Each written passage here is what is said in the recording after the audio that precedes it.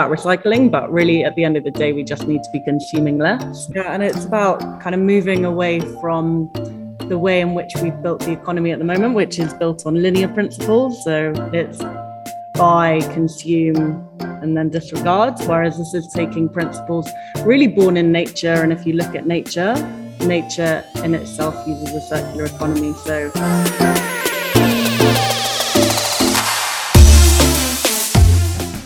welcome to the Renew Our World podcast. Renew Our World is a global movement of Christians who believe that since we are truly image bearers of God, we should act like it, living out love for one another in actions and in truth. Since we are image bearers of God, we won't stand by while our neighbours are trapped in poverty, and we won't stay idle as creation is left untended and inequality is left to fester. In this podcast, we're going to go on a journey together of discovering a theology of creation care. We'll be discussing the latest in climate news, chatting with industry leaders, theologians and practitioners, and hearing from some of our incredible partners who are working on the ground. Join us this season as we learn about creation care and what we can do in our own lives to play part in a much bigger restorative story. Hey guys, so welcome to the newest episode of the Renew Our World podcast. And today I'm chatting to some guys in Uganda. So a little bit of a change up from the last time we chatted. I think the last podcast came to you from COP26 in Glasgow back in November. So we're in a different continent again, and we're hearing different stories, but a little bit similar as well, sort of climate and environment stories. But today I'm really excited to have two people from EcoBricks with us today. So we've got Sinan. Sinan, welcome to the podcast, and we've also got G, and they both work with EcoBricks in Uganda. Guys, who are you and what do you do? Could you tell us a little bit about yourself? Hi, thank you, David Rosta, and I am Sinan Chitagenda, and I'm a production manager at EcoBricks, and we are known for using innovative technology to convert plastic waste into marketable products for both the construction and healthcare industries. Nice, hi. Thanks, Sinan. Hi, David. Hey, great to be here. So I'm G. Elliott, and I originally moved out to Uganda in 2015 before helping set up EcoBricks in 2017 after recognizing the lack of waste management infrastructure in the country and the need for circular models to be adopted, particularly around plastic waste. And so in 2017, we set up EcoBricks, and I am now responsible for our UK operations back in the UK. But we'll be heading to UNEA with Sinan and Andy next week. Super. Great. I'm really excited to have you guys for this chat this morning. Particularly, you've chatted a little bit about some of the stuff you guys do at Plastic Waste and the UN Environment Assembly.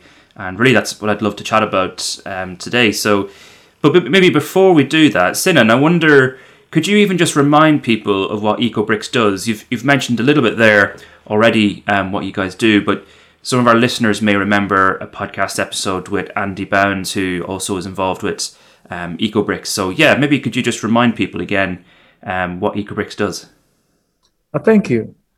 EcoBricks is a social enterprise which tackles plastic pollution and high unemployment in Uganda. Of course, we do that using circular economic model. By collecting plastic waste from the communities, we bring it to our site and we turn that plastic waste into different products that we sell both to the local and international market. Super. Maybe even, I wonder, could you even tell me if you don't answer this, but could you tell people a little bit about what does a circular economy mean? What is that sort of idea? Circular economy is basically meaning that in a sense we get plastic waste or having to consume plastic waste into making it reusable, making things that could benefit both our pockets and also our earth. Instead of throwing it away, we turn this plastic back into our systems, our everyday systems, instead of throwing it away. So in a sense, it's what we mean by a circular model. Yeah, that makes really sense, doesn't it? It's sort of like you're giving these items a second and third life after they've finished their first life. I like that. I like that a lot. Yeah, and it's about kind of moving away from the way in which we've built the economy at the moment, which is built on linear principles. So it's buy, consume, and then disregard, whereas this is taking principles really born in nature. And if you look at nature in itself uses a circular economy. So we base our model after looking to nature for those ideas and principles.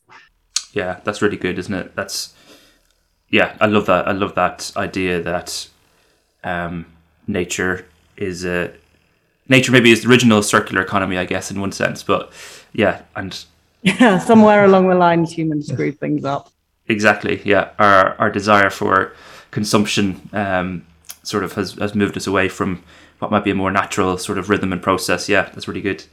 I think it's also worth kind of talking about. We talk about recycling, but really at the end of the day, we just need to be consuming less. Yeah. So it's definitely a hierarchy and a pyramid that we have to look to. But ultimately, we're always going to be using plastic, and it can be a really useful material, particularly in an informal economy like Uganda, where people are often buying food, for example, in very small packaging because they might not have the money to buy in larger packaging. So you get a lot of sachets, for example, or, when you're living and working in a country where you can't just turn a tap on and get clean water, you're going to have a high production of plastic bottles. So it's even more important to be using these principles in an economy like Uganda as well.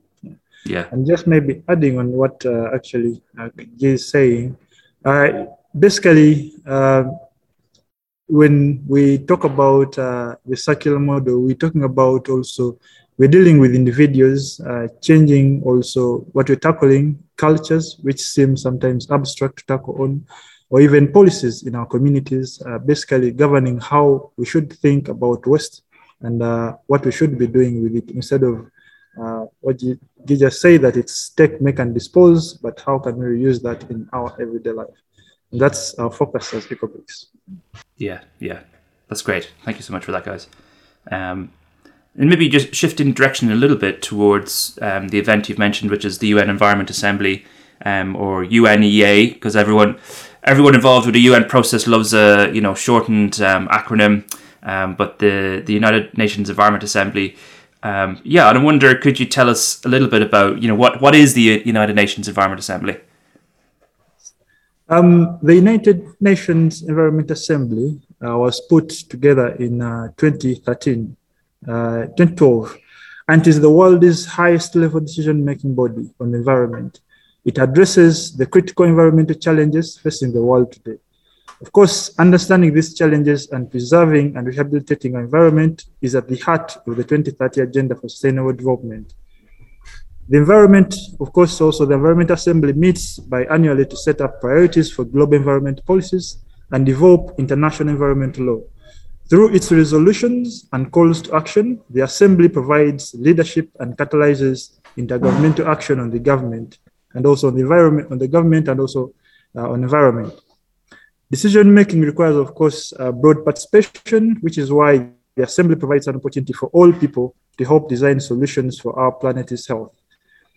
Globally, 1 million plastic bottles are actually purchased every minute, while 5 trillion single-use plastic bags are used worldwide every year. In total, around 40% of all plastic produced is designed to be used only once before it's actually thrown away. So I think this is the reason why all people, we have to come up and be conscious of our environment, not just leaving the responsibility to only a single organ or single body within a given leadership, but it's all everyone's responsibility. And then so EcoBricks, we became a UN accredited organization last year.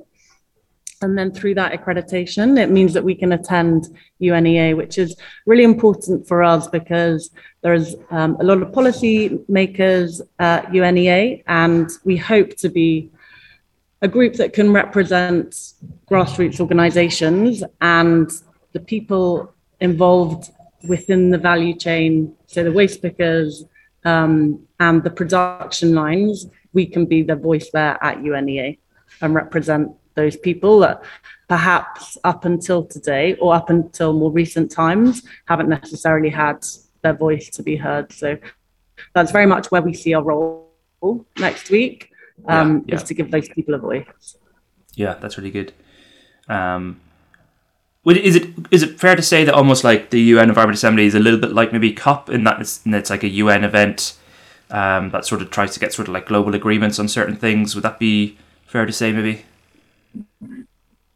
Yeah, I think that's fair to say. I think it's about getting people together in one room, having negotiations, because part of the challenge is when you're bringing stakeholders together from across different industries and bodies. So there will be at UNEA groups from NGOs, from across business, government, and bringing those different interests together around one table with the idea of negotiating to bring legally binding treaties in place.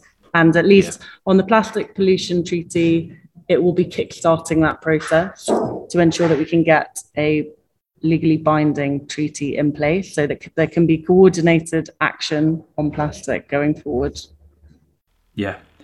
I guess that takes me on nicely into sort of the next couple of questions, which I was going to ask you guys, which was, I guess we can maybe roll two questions into one here, in terms of, what's hoped to be achieved at UNEA, but also it sounds like one of those sort of headline pieces from this particular get together is maybe like a legally binding treaty on plastics and that kind of stuff. So yeah, maybe you could tell us a little bit more about that, sort of, is that like the big headline, or are there other things as well that you think will be discussed at the event?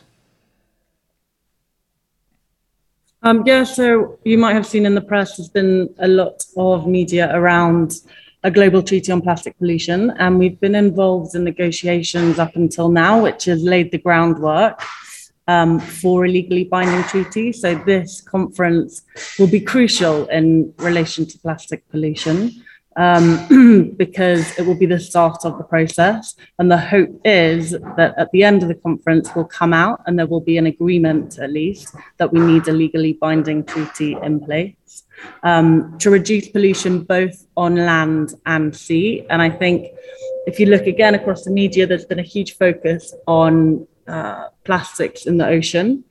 And again, I think another part of our role next week will be also drawing attention to the plastic pollution on land, particularly again in informal economies where there isn't as much legislation and policy around open dumping and burning of plastic. Mm-hmm. And so we really want to continue to draw attention to that because it is obviously very important. Plastics in oceans, but it sometimes draws away from what is happening on the land as well, which Sinan can probably talk. Exactly. And just mentioned that is if we talk about land or we talk about the seas, it simply just shows that pollution does not stop at political boundaries, basically, of countries. We need a coordinated joint up response and also interdisciplinary action across governments, businesses, NGOs, and various stakeholders. That's basically it means, because 80% of the plastic that we collect, or the plastic that is actually consumed on land, ends up in oceans. So this does not affect us. The plastic that we consume in Uganda, the plastic that we consume elsewhere in DRC, any other country on the African continent or on land, it's actually ending in the ocean. So this is a coordinated joint up response that is actually urgently needed for this kind of the urgency it needs. I wonder. I think it's also about holding member states. Oh, I was sorry. No, go ahead. I was going to say it's go ahead. About holding member states to account, because it's very easy to have voluntary targets in place, but I think we all know until we get legally binding agreements in place, nothing actually happens because the interests of some countries may override the interests of others. Exactly. So that's why it's so important to get something legally binding in place. Yeah, that makes me wonder a little bit about the sort of inequality that comes from plastic, actually, because So in the sort of if I can use the word Western world, or and quote unquote developed sort of countries, there's a lot of focus on the marine, right? Because rightly or wrongly, certain TV programs, have caught the imagination of people, and they've seen pictures of plastic waste in the ocean, and that has sort of exercised people's sort of interest. But I remember having gone to Haiti, and did a bit of work there on some plastic waste products as well, and you see a lot of open burning of waste and how that can be detrimental to people's health in terms of fumes and that kind of stuff. And it strikes me as a little bit sad that when you see in the negotiations, it's sort of the developed countries are sort of pushing, well, we just sort of care about the marine, but actually the countries where they see this problem a little bit more on the land, they're also sort of highlighting that it's got to be both, guys. It can't just be one. So yeah, really really interesting to see. Sadly enough, I guess those inequality and power dynamics play out. So maybe that's something we can ask people to pray for as well for next week, that people really listen to the countries that need to be listened to, and listen to the voices that need to be listened to. Maybe, and just take us to sort of a follow-on question then I have for you guys is specifically then for what EcoBricks are calling for at UNEA. And I don't know if you guys maybe have some policy asks that you're calling for. Be good to share those as well, and maybe go into a little bit more in depth about, you've mentioned about your role is also about bringing the sort of voices of the informal waste sector to the table as well. And I wonder if you could tell us a little bit more about that as well. Firstly, there needs to be greater financing in place from the developed countries to the developing countries, particularly in informal economies. There is so much R&D that you need around this area, around plastics and the circular economy. And what we found firsthand is that part of the barrier to growth and innovation is finance ultimately. And given that the majority of the plastic has been from the developed countries, it's time for payback and to rebalance some of that inequality. So I think that is going to be one of the big policy asks for the developed countries, to be financing some of these programs. And I think particularly for the voices of waste pickers and those that are traditionally seen further down the supply chain to be given a voice. And I think this is definitely something Sinan can talk about in terms of having Ugandan voices there at the conference and having direct influence on policy. Exactly. And just what Guy mentioned is very, very keen to this kind of matter, that the kind of representation that is actually needed in this kind of decisions is it requires, especially the young people that are concerned to this kind of issue. I mean, it is very evident that yes, as much as one of the things that we are requiring the manufacturers is basically to redesign products and packaging, and also require consumers to reduce use of single-use plastics. But it is, all these kind of asks also require young people to actively engage in the kind of implementation of this kind of asks as well, what we're asking for. Because otherwise, and even when you're making these kind of decisions, it does not actually make sense when the people who are actually discussing this are people that could be our grandfathers, or even some of these are way older, and yet the next generation is actually about us and for us. So that is why we think it is very important that a global treaty is one of the only ways to tackle this global issue. And of course, we just mentioned that having all the member states of the UN as well agree on actually what they're trying to achieve and what progress they've actually done or they're doing, and by when, it is very keen to what we are asking. And at the moment, that's not the case of plastic pollution at international level. The existing control regime is fragmented, unclear, and lacking an urgency. That's why the member states need to be accountable through a legally binding treaty with targets and clear reporting and measuring targets as well. And I think in terms of what we're doing around the circular economy, we need member states to be adopting circular economic principles, and we need legislation around single-use plastic as well. So we need bans on single-use plastic in certain circumstances. Yes. And just maybe to mention, serious bans, not just talking about that. That's why the treaty becomes very essential in this kind of area. Having something that you unanimously agree on, that if this is implemented, none of us is going to turn back, or none of us is actually going to do otherwise. Some people, and what we've actually evidenced in Uganda, I think since 2019, we've tried to implement this kind of treaty where we're banning plastic, but it's not actually being implemented. What actually is doing is mimicking what would have been the banning, but actually every other time, because of the powers or the influence of a given manufacturers in a given sector, then it ends up being nullified, or here and there not even being implemented.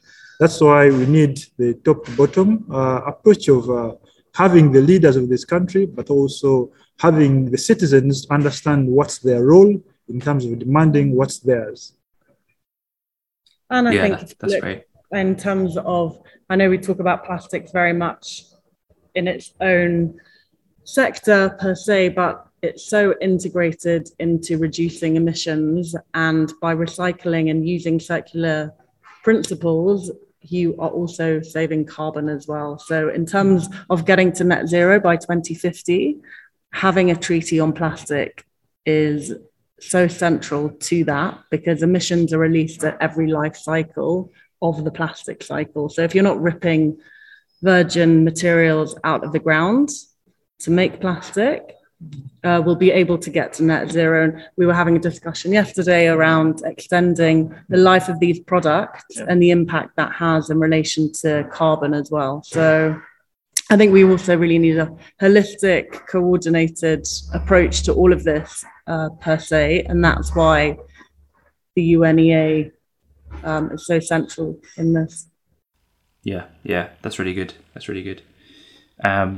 Maybe just to round up our chat today, what would a successful conference look like, do you think? Is it achieving all of those things that you've mentioned, or if you were to kind of go a week or two after the conference has ended, you were to look back and say, I think that was a really successful event, what do you think might have come out of that?